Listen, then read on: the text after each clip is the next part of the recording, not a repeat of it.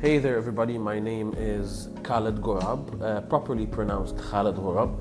I am in this moment a relationships coach. I've been coaching people on relationships for the past 7 years. But the number one thing that I personally have been struggling with is the relationship with myself. You see, for the longest time I've been working on external relationships with people, and I've gotten so good at it that I can almost influence anybody that I want. I have, thank God, the natural ability of gaining people's trust very quickly. But I've been having a big issue with trusting myself. And because this station is more of a audio blog of my journey, so this is not about my professional work at all, but more about me expressing myself here, and hopefully that being of value to you. I want to talk today about where I stand with my health journey, which is something that I've been, of course, as mentioned earlier, something I've been struggling with for a very, very, very long time.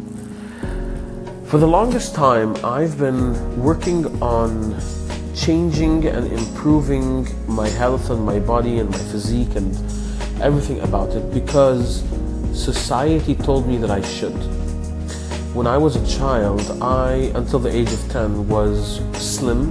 I was very active, but 10 years of age and beyond that, I actually started to take on a lot of people's pain and responsibilities, and that showed up in my body in the form of obesity.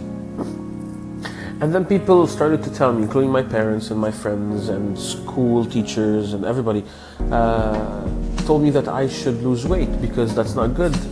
And as a child, I didn't have the decision power to actually say yes or no, but to trust those influential voices in my life so that I can make these changes. But I discovered along the way that I was conditioned to listen to society more than to listen to myself.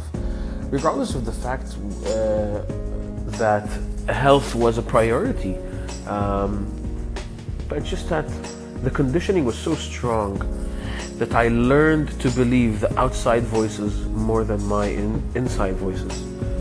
And so I grew up fighting those voices and yet listening to them. It's quite paradoxical.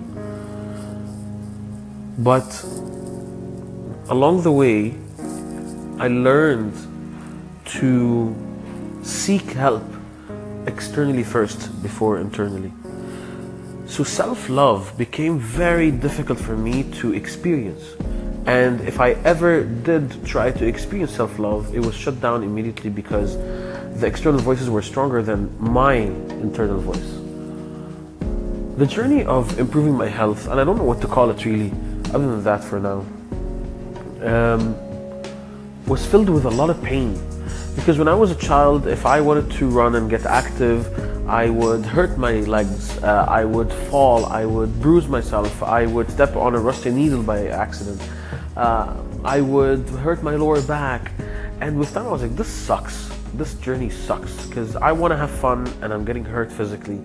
And emotionally it hurts because people outside don't accept me for who I am, and apparently I should lose weight. So for all this time I created an away strategy versus a toward strategy. And don't get me wrong, it actually worked at some point. I dropped a lot of weight, about 60 kgs more or less at some point in my life, and I was very successful, but I gained it all back because the away strategy was very, very strong. I'm learning right now in my life that the away strategy does not serve me any longer, and I'm in limbo searching for my toward strategy. So I take this audio blog as a way of hopefully me expressing consistently what's going on in my life, and in this area in my life included. So I thank you for listening. I hope this is of value to you in some way. If you have any thoughts, anything to add, anything that could inspire me, feel free to share it. I'm in search of inspiration as well as listening to my inner voice.